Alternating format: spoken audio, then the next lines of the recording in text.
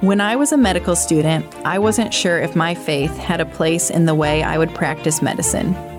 I needed to see this done well, to have it modeled for me in order to overcome my hesitation and fears.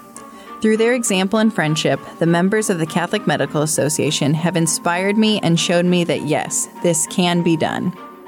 Come and see how Novus Medicus, the young members of the Catholic Medical Association, can provide you with a sense of belonging and challenge you to use your gifts as a faithful Catholic in the medical community. Visit our website, novusmedicus.org, to connect with us today and start your journey to live out your faith to the fullest in the calling of medicine.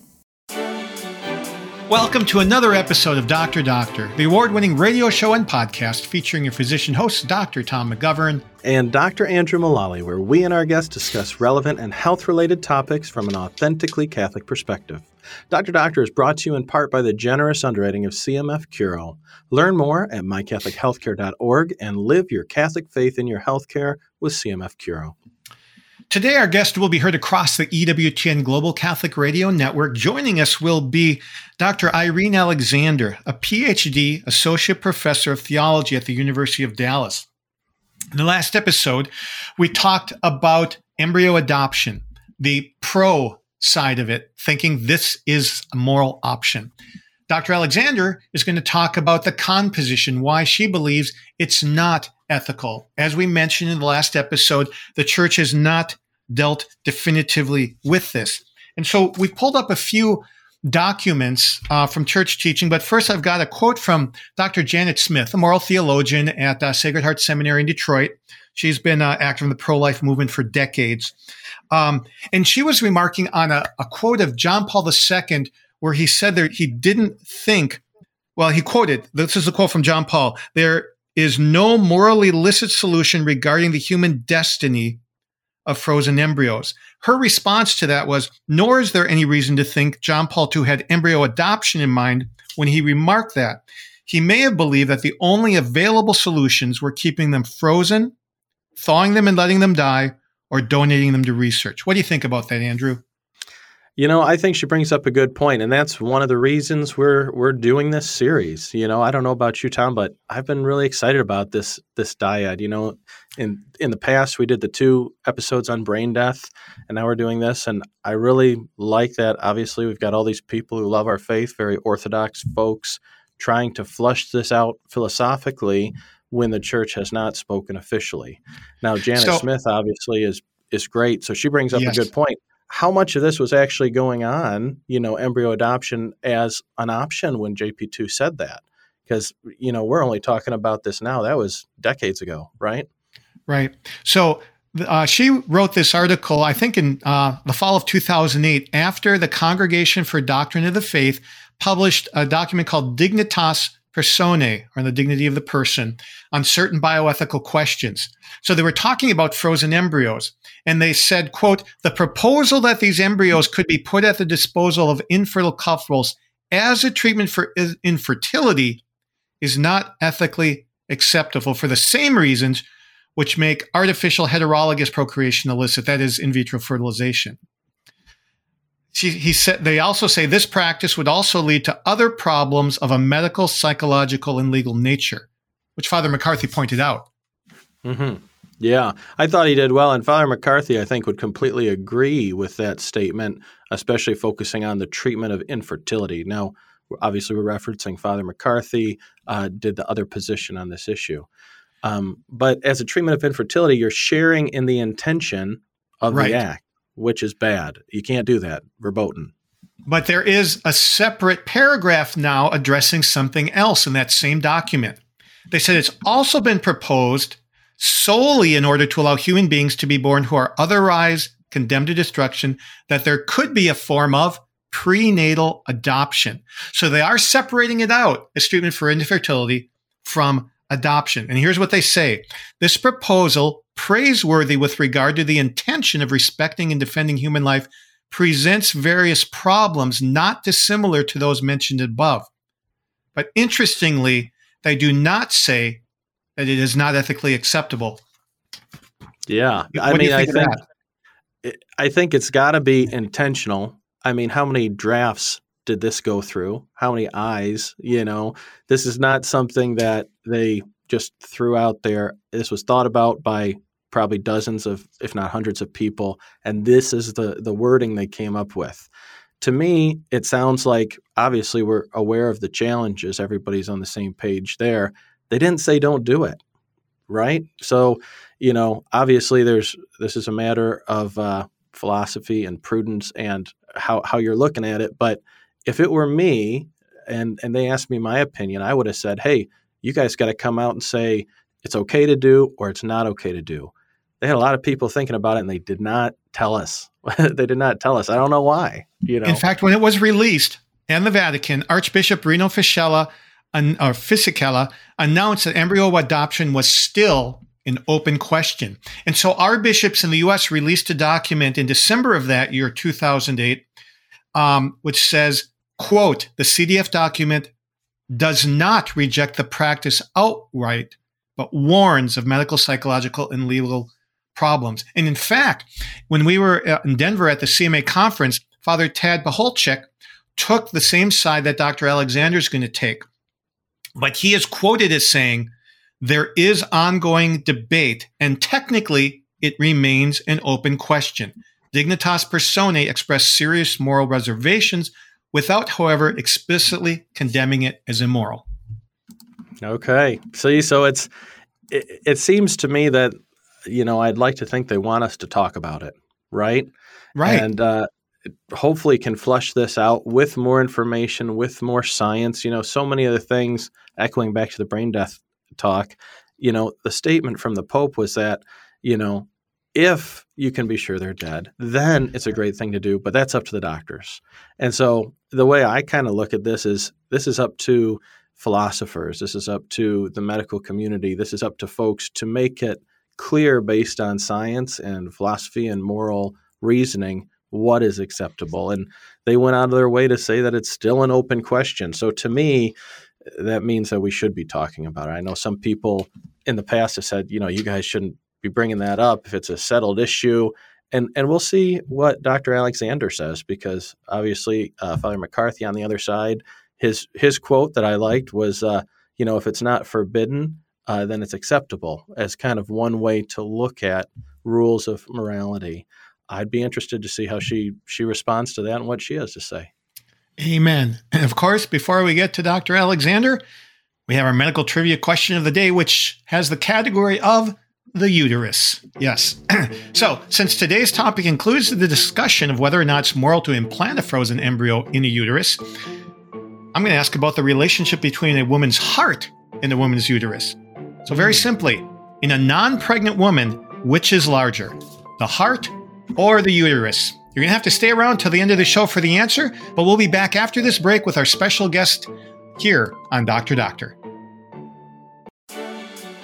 Welcome back to Dr. Doctor. We now have our special guest with us, Dr. Irene Alexander. She's an associate professor of moral theology at the University of Dallas, who earned her Bachelor of Arts in Philosophy and Theology from the University of Scranton. She then went south to Ave Maria University, where she received a master's and PhD in moral theology.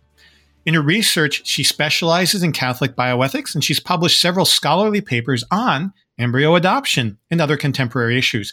Her work can be found in Nova et Vetera, the National Catholic Bioethics Quarterly, the Lineker Quarterly, and the Josephinum. Irene, welcome to Dr. Doctor. Hi, thanks for having me today. So, how did you get involved in what I used to think was an arcane subject, that of embryo adoption?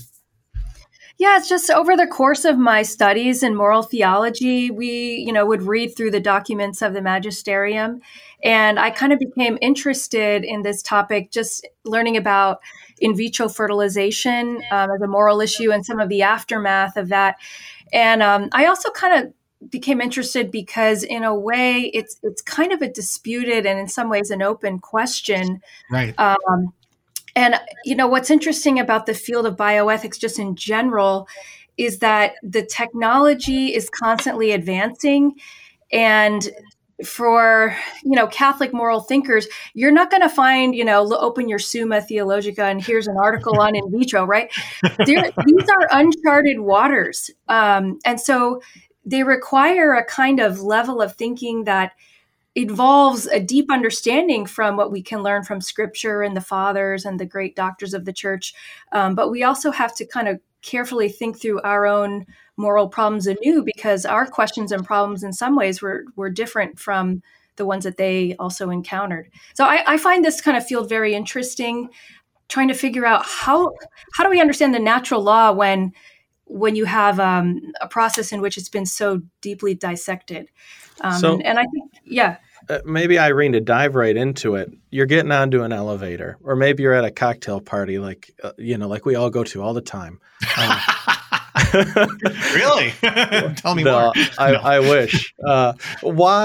Why is the implantation of a human embryo previously frozen in the uterus of a woman willing to gestate that tiny little person to birth is wrong? Why is that wrong?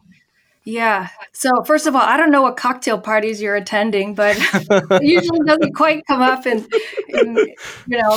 just in general. But anyway, I guess I would say this. In a way, the reasoning goes back to understanding the inseparability of the unitive and procreative dimensions of conjugal intimacy that Humanae Vitae affirmed back in 1968. And we also see that in Donum Vitae, which was written a few decades later, that same logic is underneath it. Now, in a certain sense, what happens in normal conjugal relations is you have, can happen, right? Not every time, but a lot of the time, you have a new conception.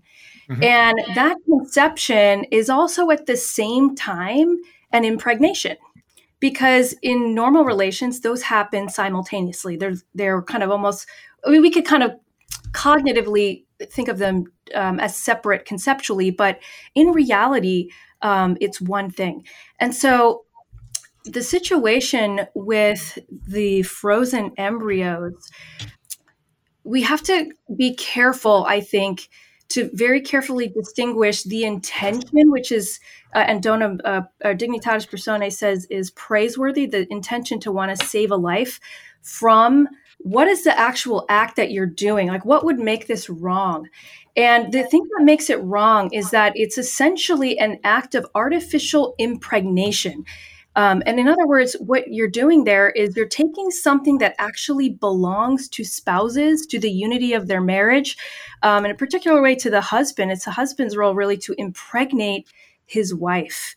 And so even though the intention here is really noble, every time there's an embryo adoption or thinking about the possibility of this, essentially what you're doing is doing an act of artificial impregnation, and you're taking something that belongs to the spouses, to the unity of their marriage, right? Only husbands should impregnate their wives, but you're doing it for what's considered would be a noble reason. So I would say that's really at the crux of what I see as something immoral there.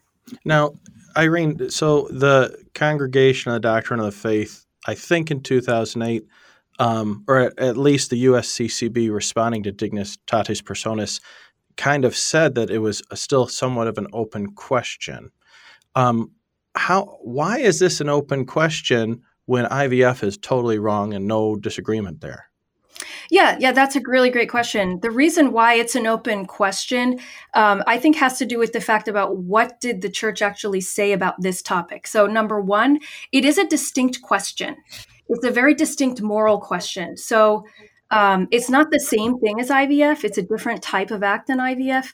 And the reasons why IVF is wrong are pretty clear. So I think it's important to recognize it's not the same. It's a distinct moral act, and we have to think about what it actually is and why it's different, although why there's also a similarity at the same time. But why is it an open question is because the paragraph where the church dealt with this specifically, it's in Dignitatis Personae, paragraph 19. And it said, it's actually, so let me give you a little bit of the context there. It's recognizing that there's a problem of these leftover frozen embryos. And the church is saying, okay, well, what are we to do with them? And it first starts listing a variety of possibilities, just like technical possibilities, and then it goes through one by one and explains what's right, what's wrong, etc.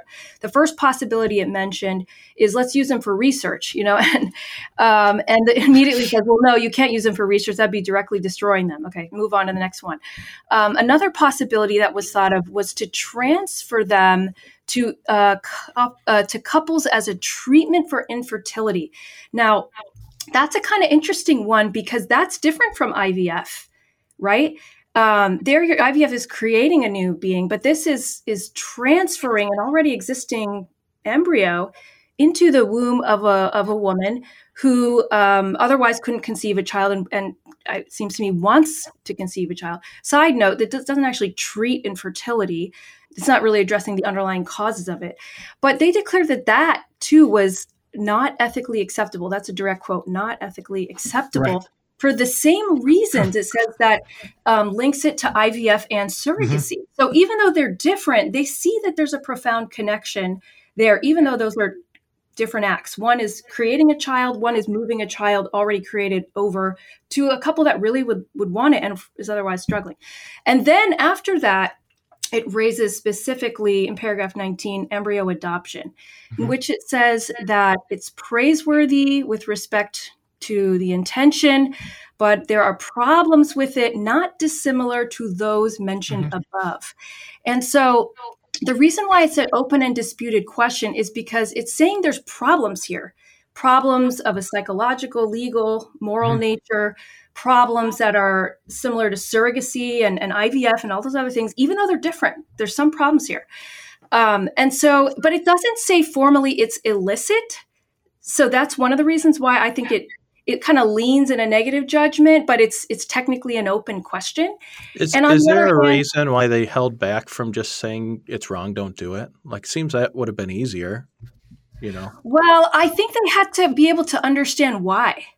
And I think it's not, so it seems like in the actual document, they seem to intuit something is morally problematic, but without fully explaining what that rationale might be. I mean, it's a complicated question, so I think maybe they want time to think it over. Here's some problems. It seems like it's like surrogacy, but maybe here's why it's not. It seems like it's like IVF, but here's why it's not.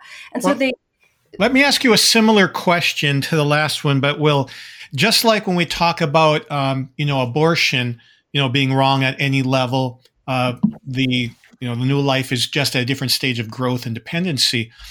What if, we came to the point where a woman has advancing uterine cancer and the baby's 3 or 4 months along before they can live ex utero, even with, the best incubators? What if it became possible, this is just a mental exercise, that even though the woman's going to lose her uterus and baby, what if another mother could take that little baby into their uterus? Would that be wrong and for the same reasons, or is that a different type of question? That is a very interesting question. I think there's a couple things going on there. They're kind of related, but also sort of different. One is that,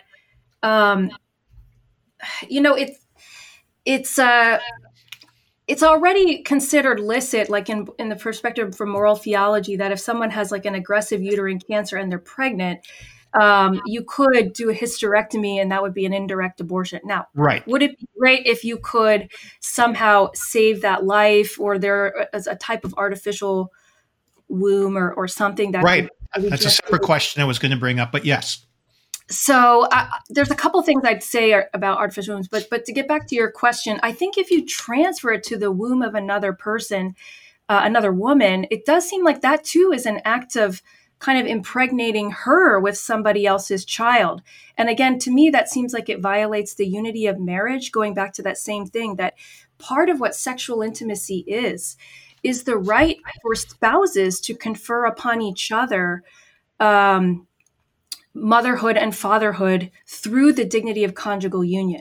So because that's something that belongs to the sexual act, to take something that actually belongs to it and to have somebody else take on that role and do that same thing apart from conjugal union, takes something away that belongs to the exclusivity of the spouses. So it sounds like, and please correct me if I'm wrong, I'm just trying to understand, that you are saying that the sexual act includes the gestation of the baby. Well, not exactly. Okay, so what I'm saying is that this is a question that has come up because some people are saying, well, look, the generative process is not really the same as conception, and so those should be considered differently. And I understand that argument. What I'm saying is, when you have an act where somebody else who is not the person's spouse and outside of conjugal union is doing an act of impregnation, that act is something that shouldn't be done.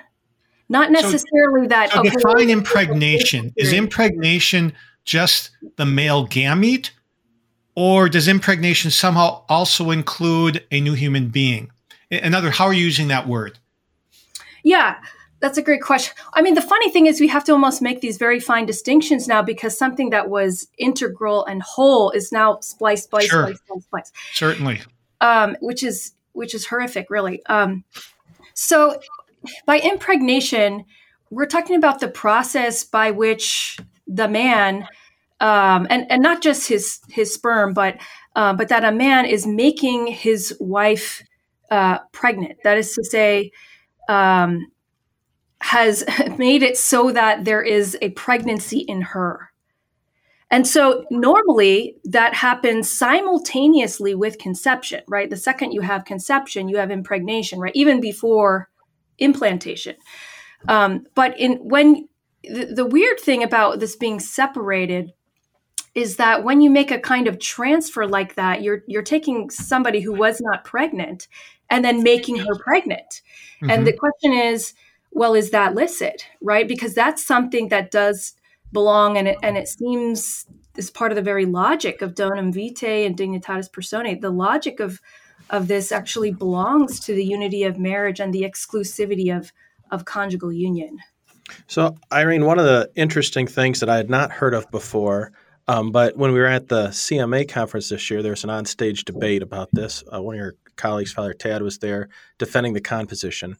One of the things that they kind of went back and forth on was this idea of, in that generativity and the rearing of children, the idea of like the wet nurse or a woman who would nurse another lady's baby for whatever reason, as also kind of, this is not natural. This is not how it is supposed to work in a perfect world, but also not illicit.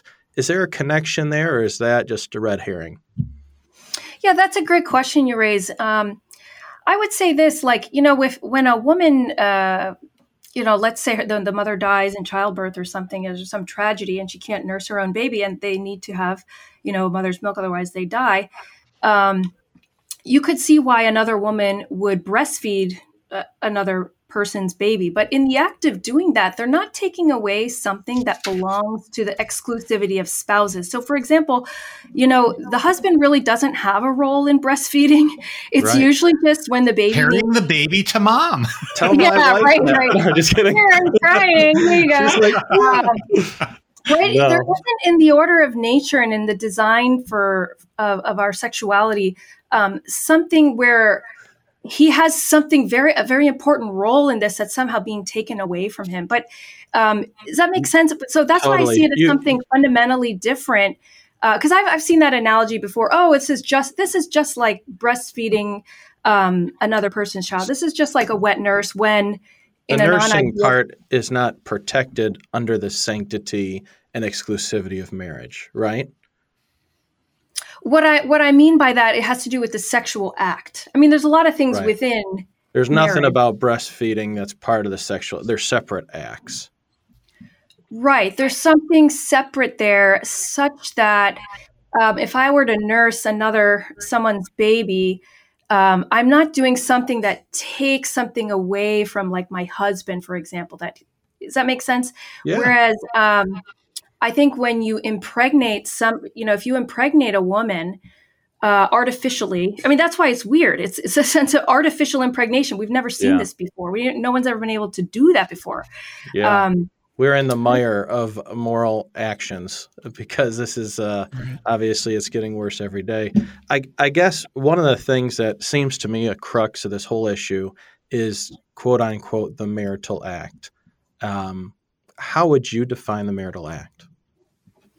Yeah. So, given that that's protected and sacred.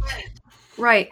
I would say this is the act of sexual union between a man and a woman, where the man, gives his seed conjugally to his wife, and she receives that. And so there is in the act of that union something that is unitive and something that is procreative. And I would say, though, that to reflect on this a little bit deeper, right? Because Humanae Vitae affirmed that these two ends are inseparable.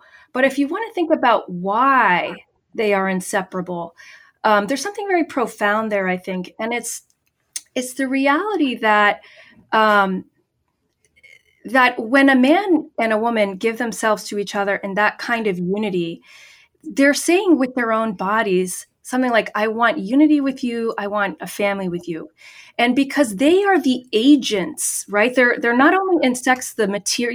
You could look at it like this, like Aristotle talks about how there's different causes. There's like the material cause, there's the matter, there's an agent cause, right? The first cause of a thing's motion. And so like when we're talking about sex and the gametes and union, all of that, it's not only the fact that in the act of sex and when there's conception, you're genetically related to your child, which you are, but you're also the real agents that caused your child to be. And there's something important there because then the man bestows upon the woman the real relation of motherhood, right? And the woman bestows upon the man through that union the real relation of fatherhood. So they are genuinely co-creators with God. And that's part of the reason why there's such a malice with IVF, because like in IVF, who's the co-creator? Right? The spouses, they say, here's our gametes. Now you help us to have a baby, right? But it's really the technician who unites them that literally becomes the co-creator, right? That's why it's so weird. Something that belongs fundamentally to spouses, to the exclusivity of their union, to that language of the body, is given to somebody else. And that's why it's disordered.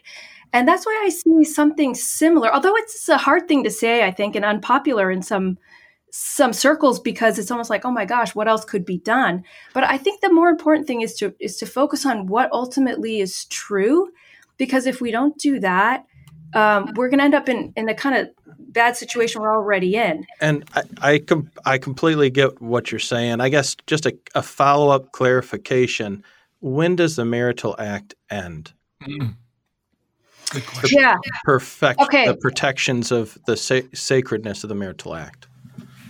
Okay, so I think I get what you're saying here.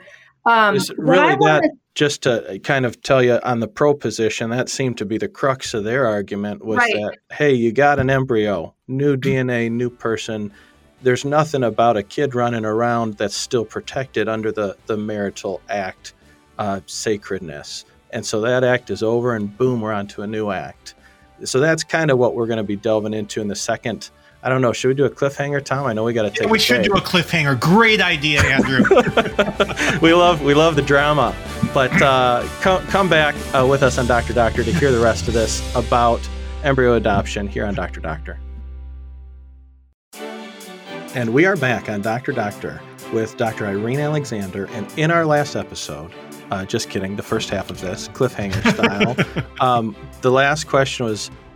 Irene, how would you define, to clarify, the end of the marital act and where the sacred protections of the unitive and procreative, they end and we're on to new acts? Because that's one of the key distinctions that the pro side makes in this argument. Yeah, great. Thanks for that question. So just to say what I think the pro side would say is that, look, there really is no relationship here between the marital act and embryo adoption, because it's kind of just a clinical act of moving over a life that is in need of gestation to the womb of a woman. How very Thomistic of you to put it so well. Thank you. Yeah, no problem. Yeah, Thomas likes to do that. He puts the objection front. I think it's very helpful because you want to make sure we understand all sides of the question. Right.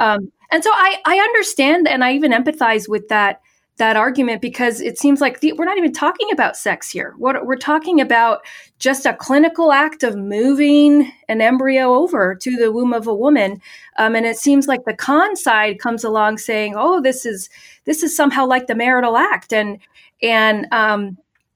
it's not that clear to the pro side how that's even possible. Like, there's no sex involved here at all. Like, what are you even talking about?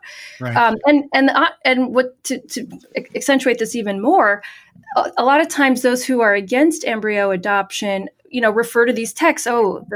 From Donum Vitae, that one should become a father and mother only through each other, then respect for the unity of marriage. And those on the pro side are saying, yeah, we agree with these texts, insofar as it is talking about in vitro, but we just don't see why they're relevant to this issue. Okay, so what I would like to do is to explain why it's relevant.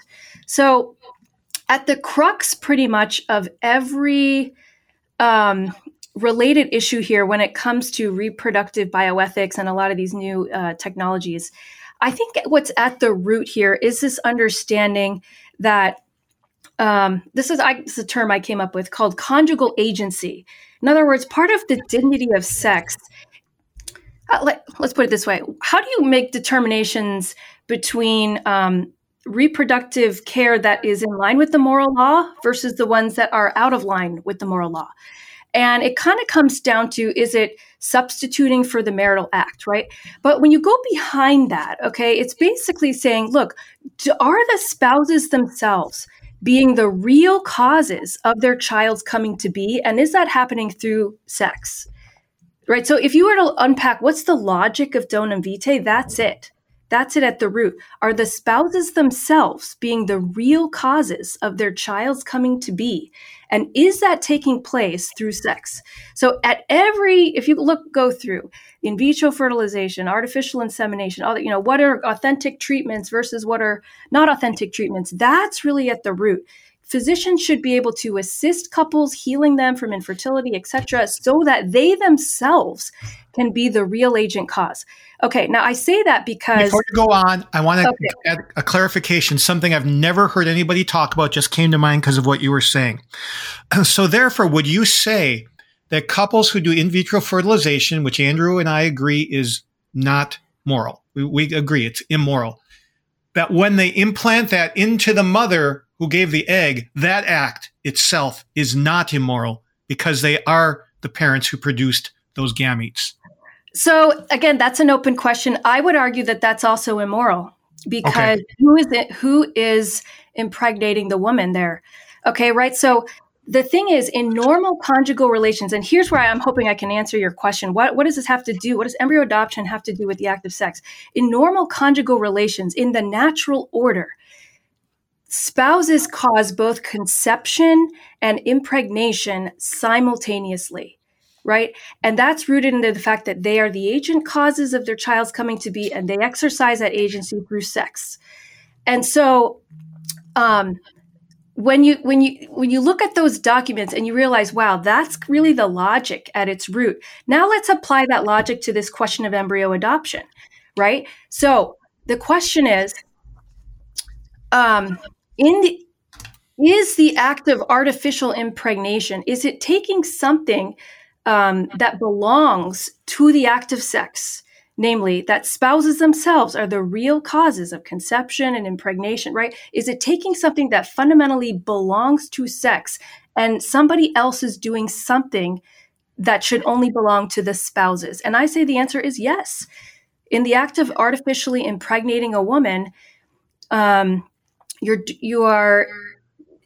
you are taking from the husband something that fundamentally belongs to him. It belongs to him as a spouse to be the one who impregnates his wife. Nobody else should be doing that. I think that belongs to, again, the agency of spouses, right? And if that agency is important, right, and I think that it's very much at the logic of Donum Vitae, then we have to be consistent in recognizing it. So again, so the question comes down to what essentially is that moral object in embryo adoption? And I see it as it's an act of artificial impregnation, right? You're taking already conceived embryo. Nobody disputes this, right? In in the circles that we're running here, that it's a real embryo. But when you move it over to the womb of that woman, you are essentially impregnating her. I mean, So she that goes would, from being not pregnant to being pregnant.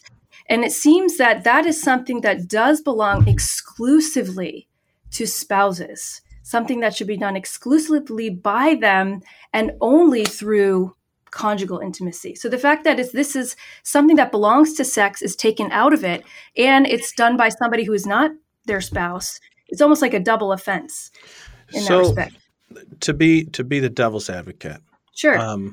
we're saying that the protections that are unique and holy to the marital act extends through kind of the implantation, obviously the formation of the embryo, growth, and then probably up to birth or something, correct? And then So that's not exactly what I'm saying. What I'm saying is basically there's a dispute about the procreative significance. What does that mean? Does it mean only at conception, or does it extend through pregnancy?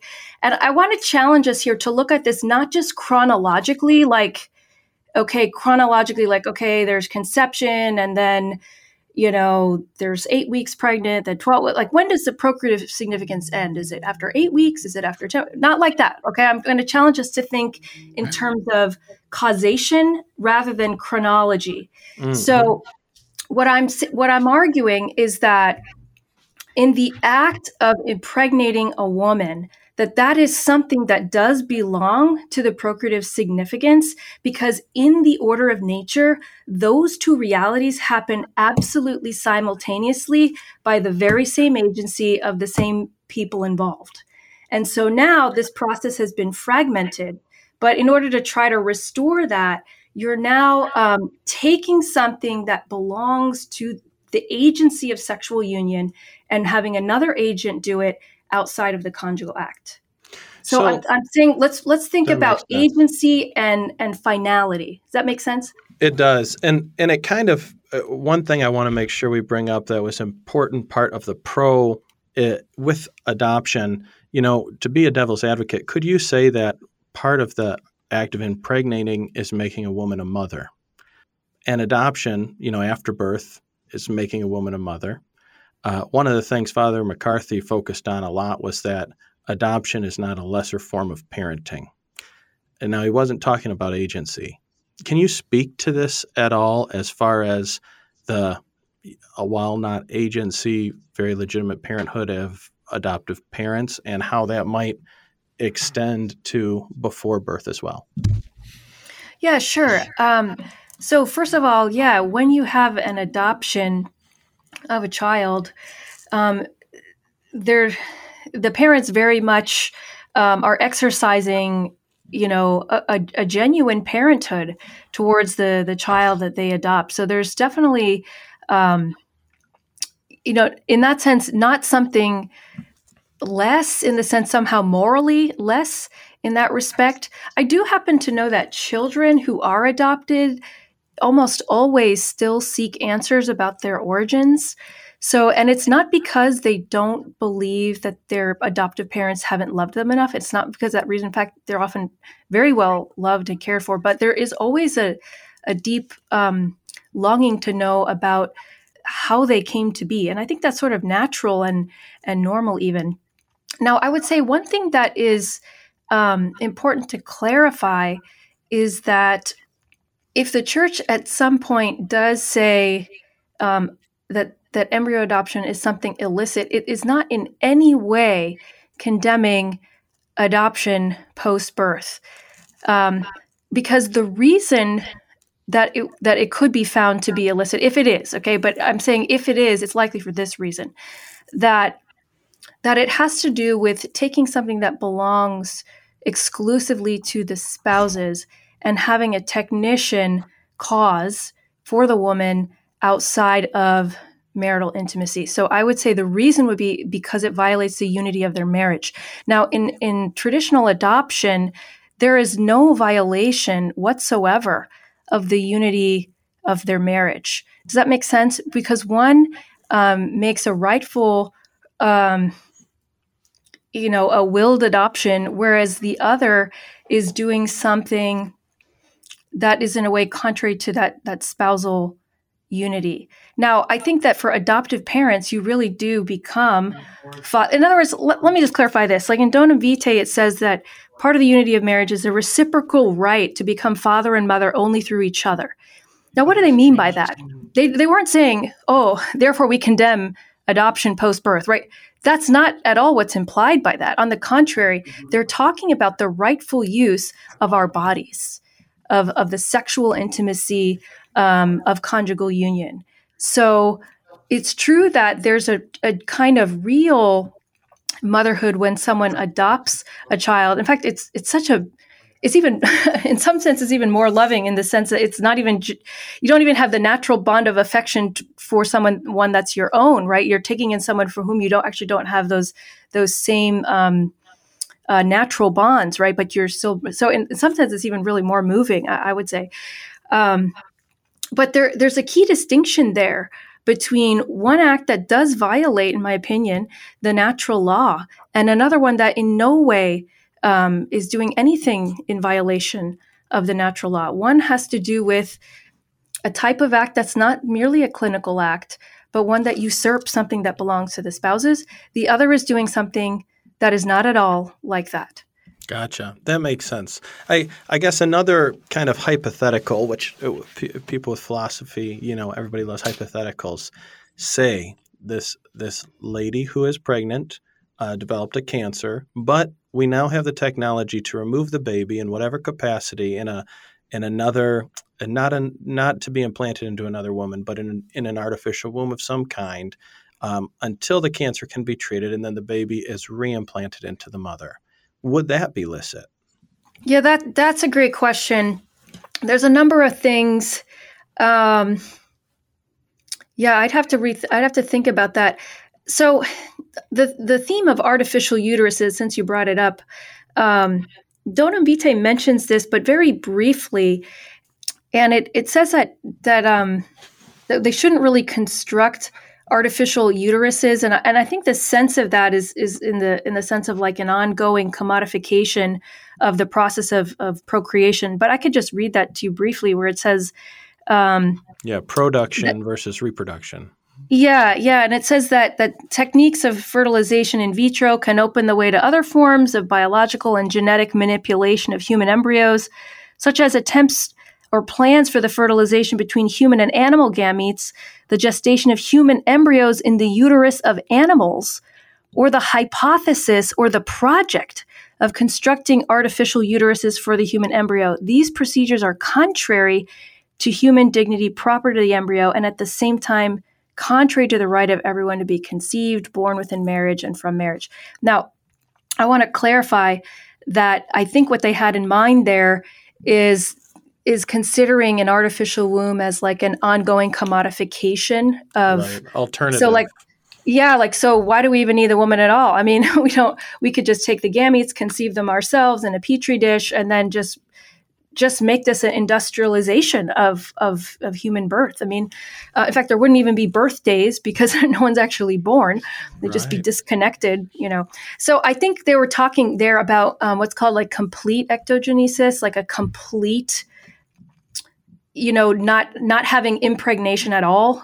Sure. Kind of thing. And they're condemning that. But I think that's different from the scenario you raised, where you're talking about could you perhaps, could there be something like an artificial womb if someone had cancer? And I think that there's something that could be I guess getting at the issue of embryo adoption, the putting in of embryo in this situation, that lady's own embryo with her husband naturally conceived back into the womb, that actual putting in would not necessarily be wrong? I don't know. I'd have to think about that a little bit more.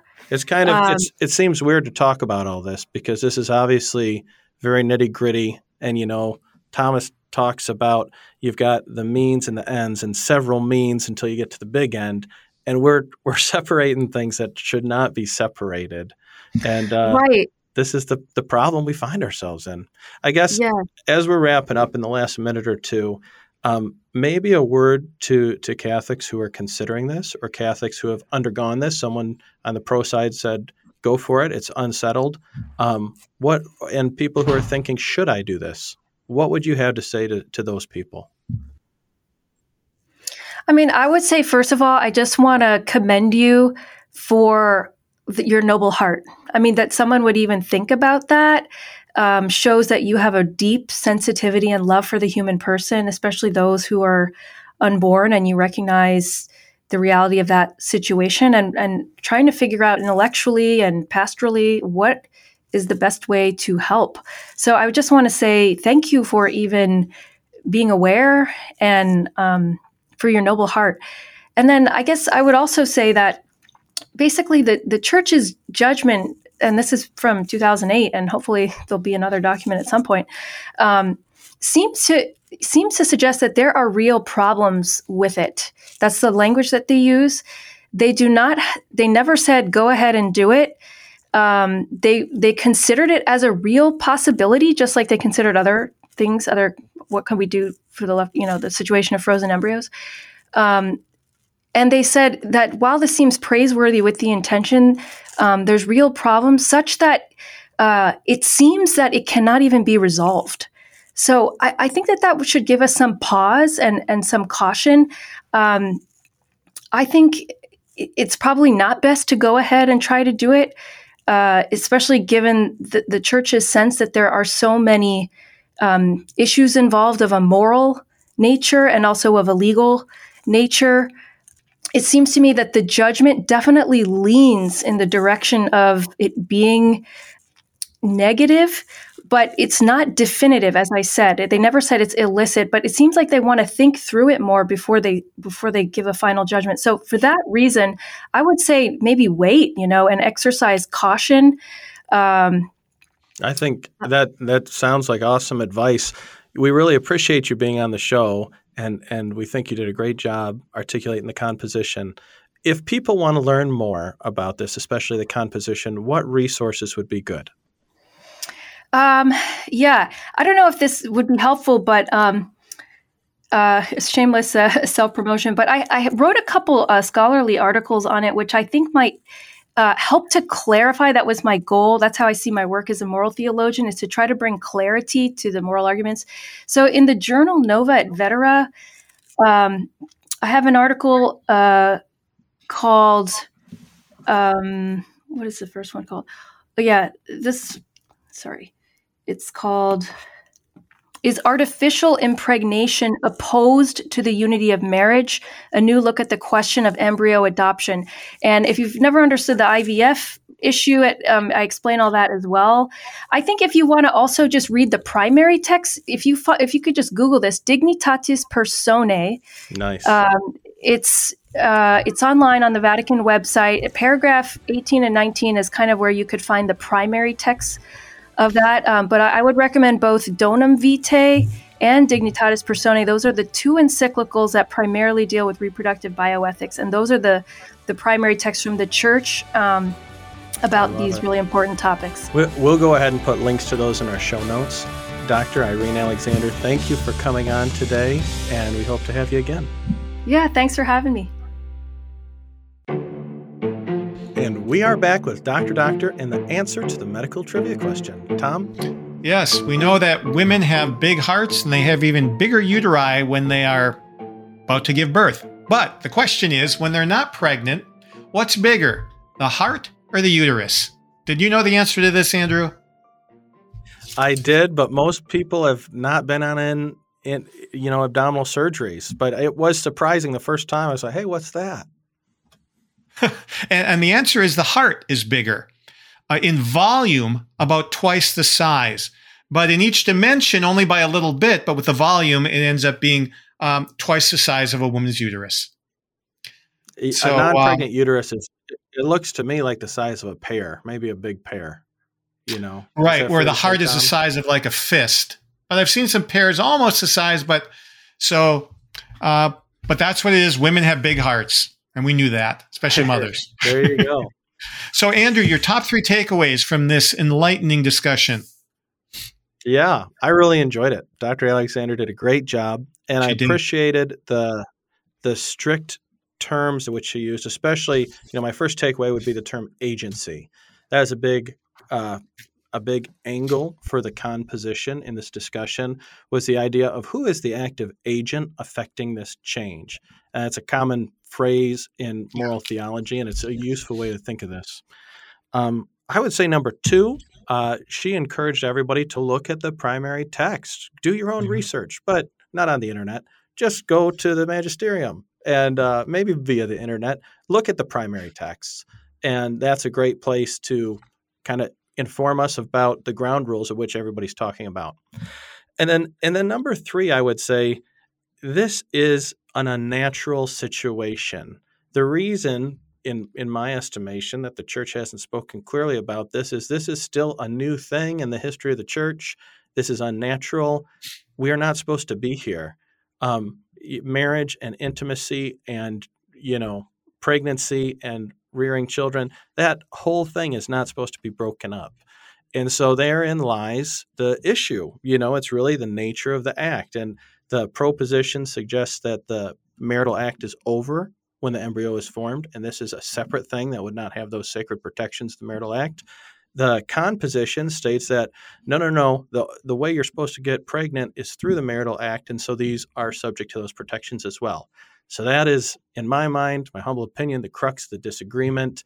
Everybody here are good people. We all want to be saints. We all want to go to heaven, and we all love the church and what she teaches. So hopefully we'll get some clarification in the future, but that's why this is a matter of debate, because it's sticky, and we're not even supposed to be thinking about this, but that is the devil attacking the family and human sexuality. And so we get into these weird situations.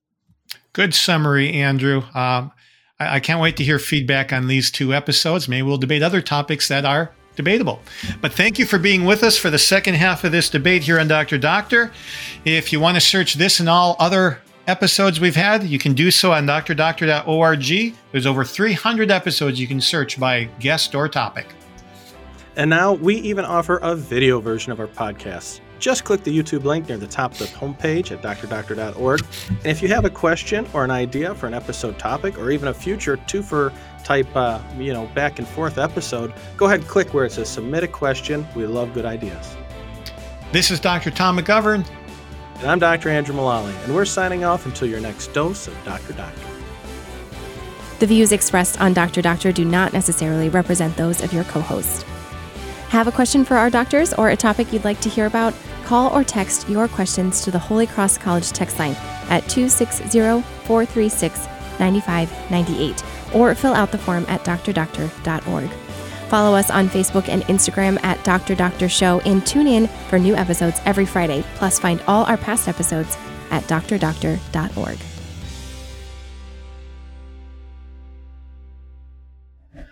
This show is a production of the Spoke Street Media Podcast Network. For more great podcasts, visit spokestreet.com.